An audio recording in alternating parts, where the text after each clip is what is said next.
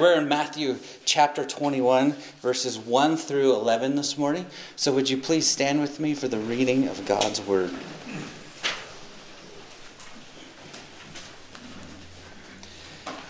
When they approached Jerusalem and came to Bethphage at the Mount of Olives, Jesus then sent 2 disciples, telling them, "Go into the village ahead of you.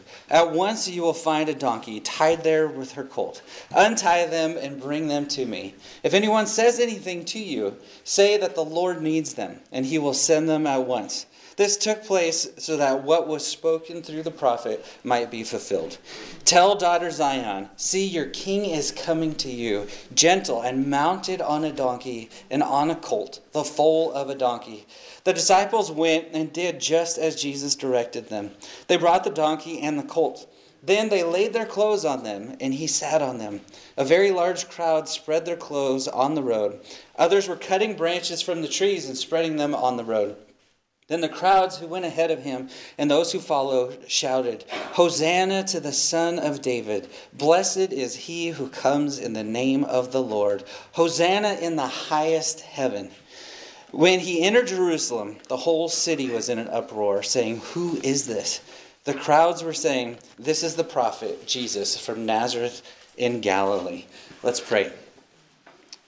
Lord, we thank you so much for the gift of Jesus Christ.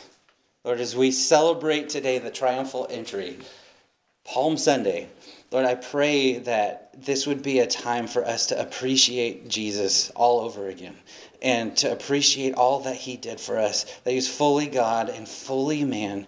Lord, all that he did for us, for others in his ministry. We don't see one selfish act by him.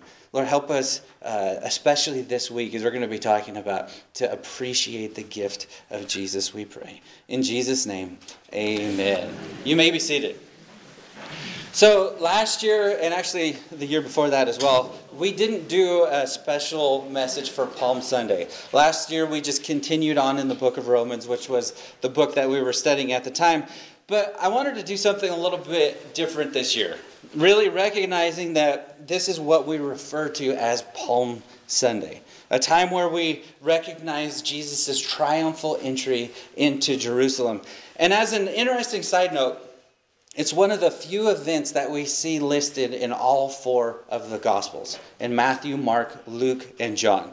So it's something that all 4 of those writers, through the inspiration of the Holy Spirit, of course, saw as very important to include in their Gospel account. And this triumphal entry marks the beginning of what's often called Holy Week, or maybe you've heard it referred to as Passion Week. And it starts off a very, very busy week for Jesus. So before we talk about that week, I wanted to ask you a question. I want you to consider something before we jump in. If you had 1 week left to live, and you knew you only had that 1 week, what would you do with that time? You know, we get to see Jesus answer that question. Jesus knew his time was coming. He knew that this was the final week of his life. And so we get to witness through Matthew 21 through 28 what Jesus does with his time in that final week of his life. And I think the answer that could sum up everything that he did in that week is he loved others. He loved God and he loved others. He could continue on with that theme. And he loved others to the point of death. You know, this week for Jesus, it includes the triumphal entry, like we're going to be looking at this morning, which leads to the second cleansing of the temple, where Jesus drove out those that he referred to as thieves. And we see him in the temple, and we see children praising him in the temple, and we see him healing many at this time.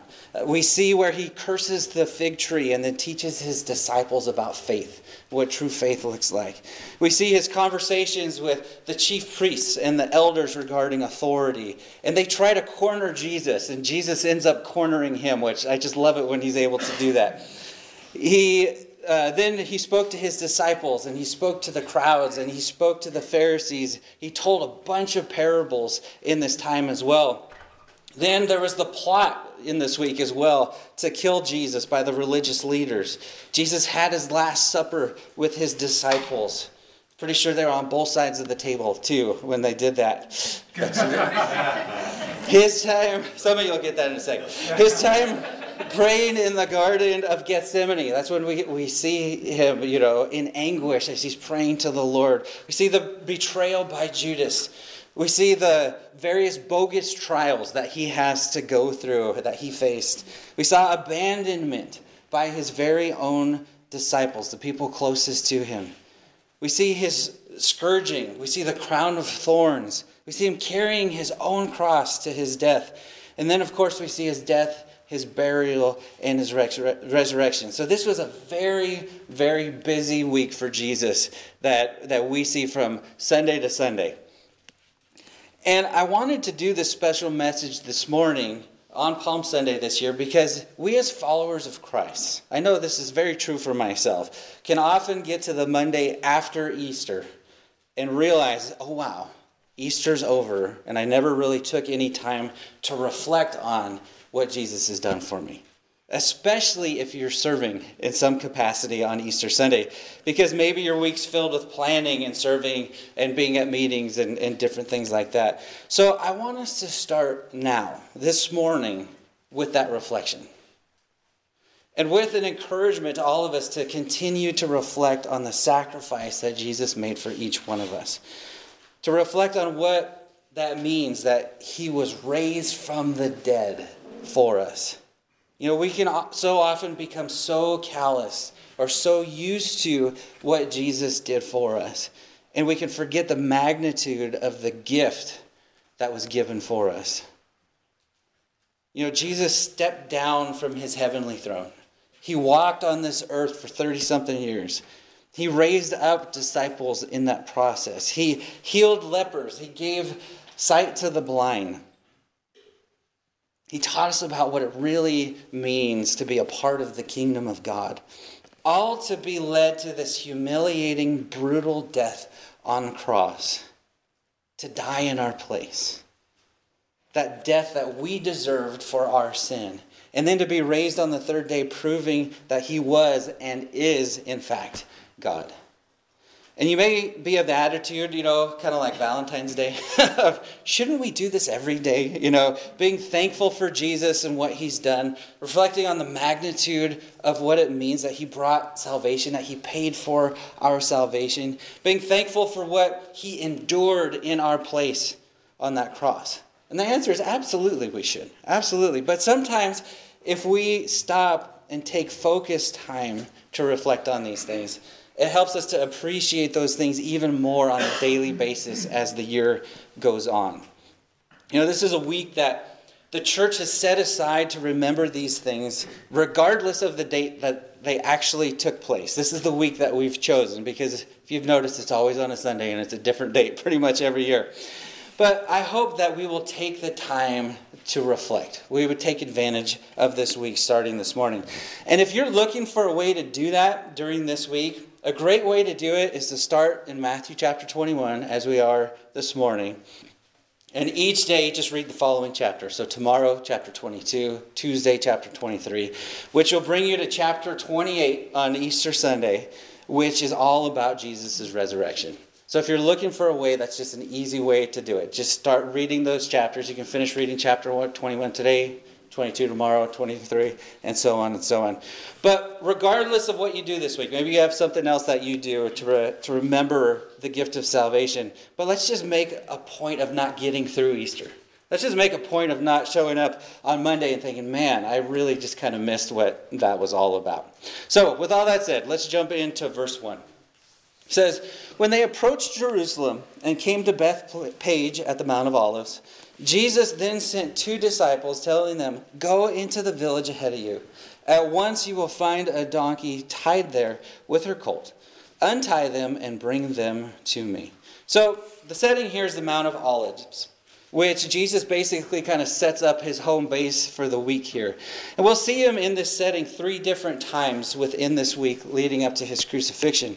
And then after Jesus' crucifixion and resurrection, the Mount of Olives is where Jesus will ascend into heaven. And we see that in Acts 1:12. And then in Zechariah 14:4, we see that this will also be the place that Jesus sets his feet down for the first time when he returns the second time for his second coming. So that's the setting that we're in, Mount of Olives. And in verse 2, Jesus tells two disciples to retrieve these donkeys in the village ahead of them, which seems like a bit of a strange request, doesn't it? And then look at what he says in verse 3. If anyone says anything to you, say that the Lord needs them, and he will send them at once. So what would you do if I told you there's a Honda Accord in the certain parking lot up in Templeton? Just jump in and drive it back to the church because the Lord needs it. And if anyone asks you any questions or thinks that you're stealing the car, just tell them the Lord needs it and just take off. You'd probably have a lot of questions, wouldn't you? Like, wait, whose car is this? Like, are they okay with us borrowing this car? And how do I know I'm not going to get arrested and end up on KSBY tonight? You know, it's like, probably have a couple questions like that, right? You know, there's debate about this. People wonder if Jesus had this set up ahead of time with the owner of these donkeys, or was this one of Jesus' miracles and just his full authority on display? We don't know for sure, but it's kind of fun to think about. But it is kind of a strange request that I would think the disciples would have lots of questions for Jesus. But anyway, look at verse 4. This took place so that what was spoken through the prophet might be fulfilled. And then he quotes Zechariah 9:9 here in verse 5. He says, "Tell daughter Zion, see your king is coming to you, gentle and mounted on a donkey and on a colt, the foal of a donkey." You know, the key here that Jesus demonstrates, but the crowd seems to have forgotten, is the word gentle in verse 5. And if you're an underliner or a highlighter in your Bible, that word gentle right there. You know, the crowd, Israel as a whole, for the most part, wanted Jesus' second coming. They weren't interested in his first coming. You know, the first coming, he comes gentle as a lamb and on a borrowed donkey. His second coming is on a white horse like a lion, with an army behind him, ready for judgment and ready for war. And I want to read you a passage from Revelation 19, verses 11 through 16. You can turn there if you want, but I'm just going to read it to you right now. This is all about Jesus' second coming. This is what Israel was really desiring from him at this moment. It says, "Then I saw heaven opened, and there was a white horse. Its rider is called Faithful and True, and with justice he judges and makes war. His eyes were like a fiery flame, and many crowns were on his head. He had a name written that no one knows except himself. He wore a robe dipped in blood, and his name is called the Word of God. The armies that were in heaven followed him on white horses, wearing pure white linen. A sharp sword came from his mouth, so that he might strike the nations with it. He will rule them with an iron rod. He will also trample the winepress of the fierce anger of God the Almighty. And he has a name written on his robe and on his thigh, King of Kings and Lord of Lords." When you read that, does anyone here go, "Yeah, that's my Jesus," right? But does anybody read "gentle and on a borrowed donkey" and have that same reaction? You see, we're not so different than the Israelites, are we? Israel wanted judgment on their enemies. They wanted oppression to be lifted. They wanted their lives to be made easier, not realizing how badly they needed salvation for themselves, so that they would not end up being a part of the people that Jesus came to judge, should he come back as they wanted him to. You know, the majority of Israel at this time would have been part of the judgment that Jesus would have been bringing had he come like they wanted him to. They wanted him to slaughter the Romans because of their occupation of Israel at the time. They wanted him to take out the Samaritans and the Greeks because they thought of them as no better than dogs, not realizing how far away from God they had wandered themselves. You know, praise the Lord that Jesus wasn't on a white horse in his triumphal entry into Jerusalem. Praise God that he came gently and on a donkey to take our place and die the death that we deserve, to be the once and for all perfect sacrifice that was offered for us, to not wage war on our earthly enemies, but to bring us peace with God. If Jesus came like they wanted him to wipe out the Romans and all of Israel's enemies, we'd still need to sacrifice animals to temporarily atone for our sins here today. That whole system would still have to be in place. But Jesus took care of all of that with his first coming.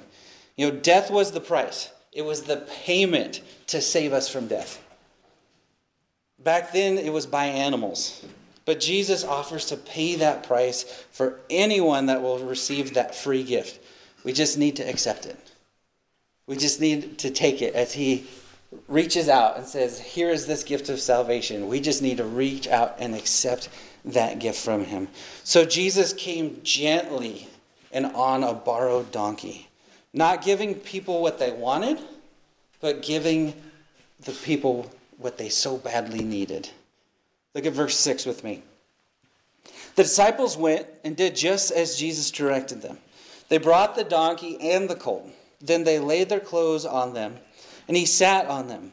A very large crowd spread their clothes on the road. Others were cutting branches from the trees and spreading them on the road. So think of this like a modern day red carpet, so to speak.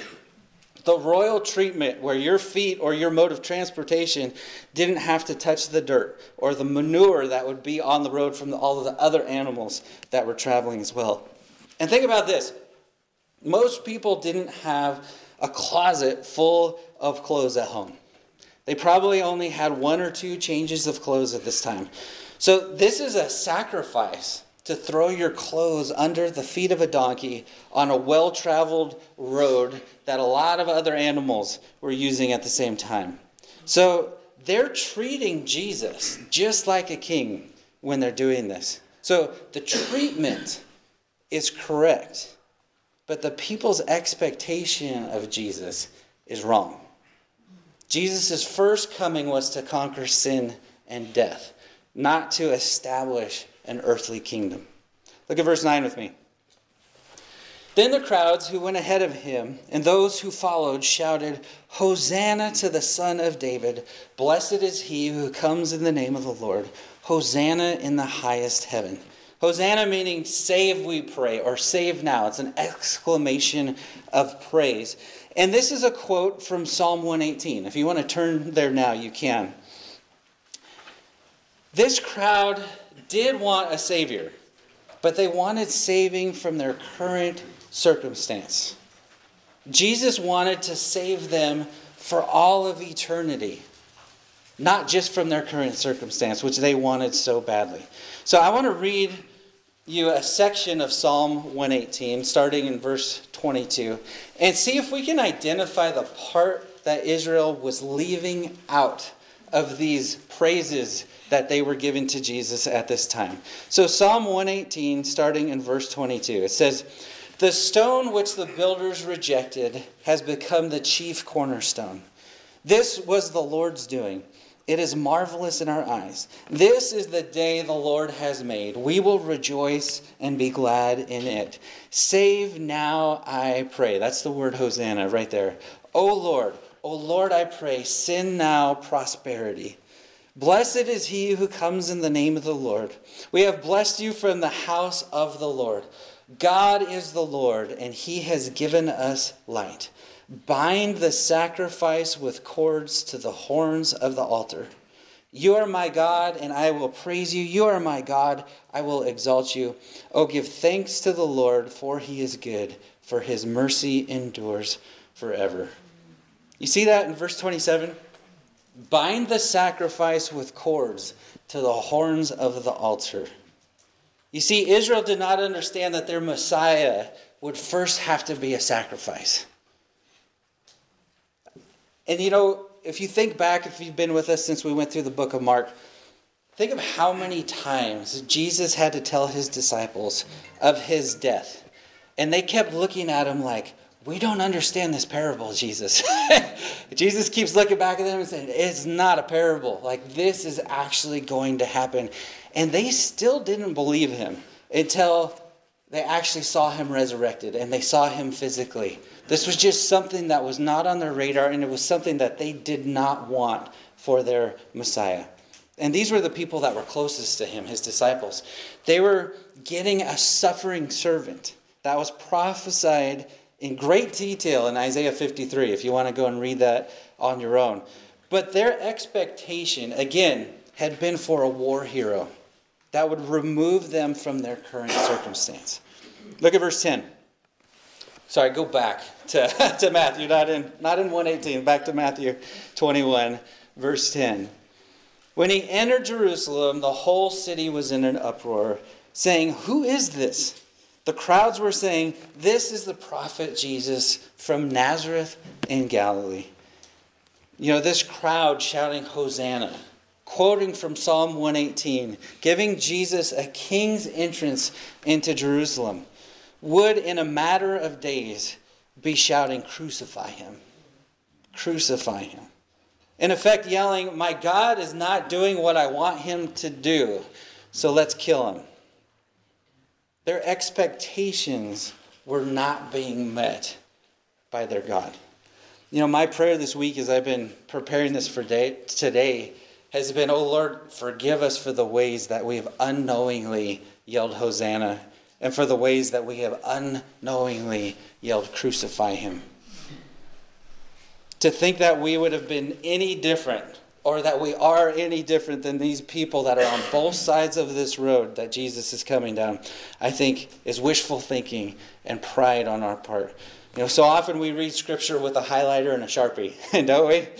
Oh, I like that one, I'm going to highlight that. And, oh, I really don't like what that's saying, I'm just going to use the Sharpie on that one.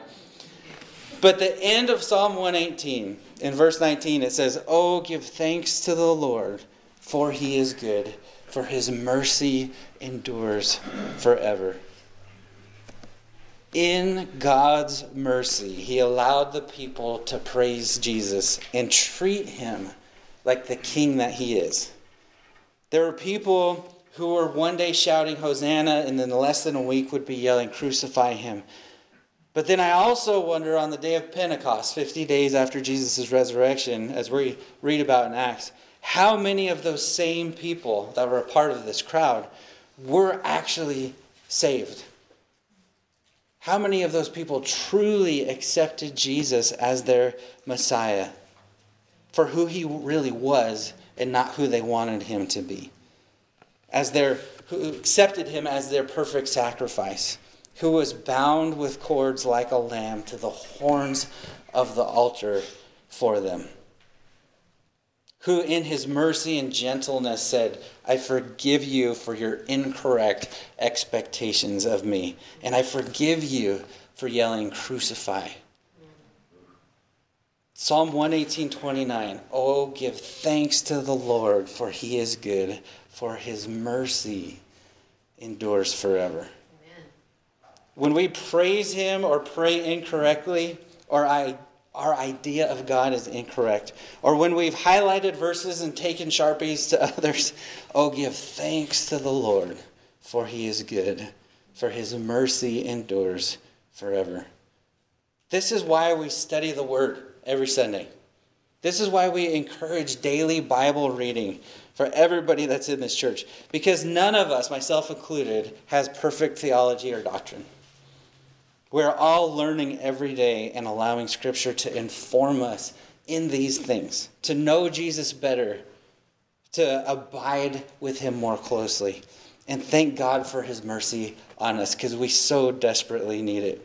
You know, Jesus said in Matthew 11:28 through 30, he said, "Come to me, all of you who are weary and burdened, and I will give you rest.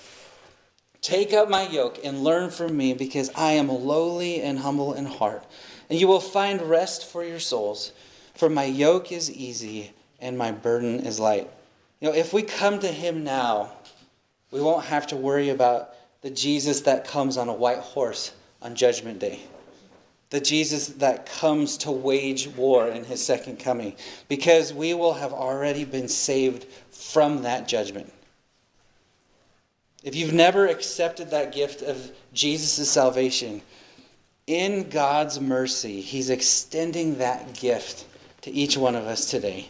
And you just need to reach out and accept that gift that God is offering. To accept Jesus for who he is and not who we want him to be. He wants to come alongside of each one of us in this life and walk with us through every circumstance and through every season.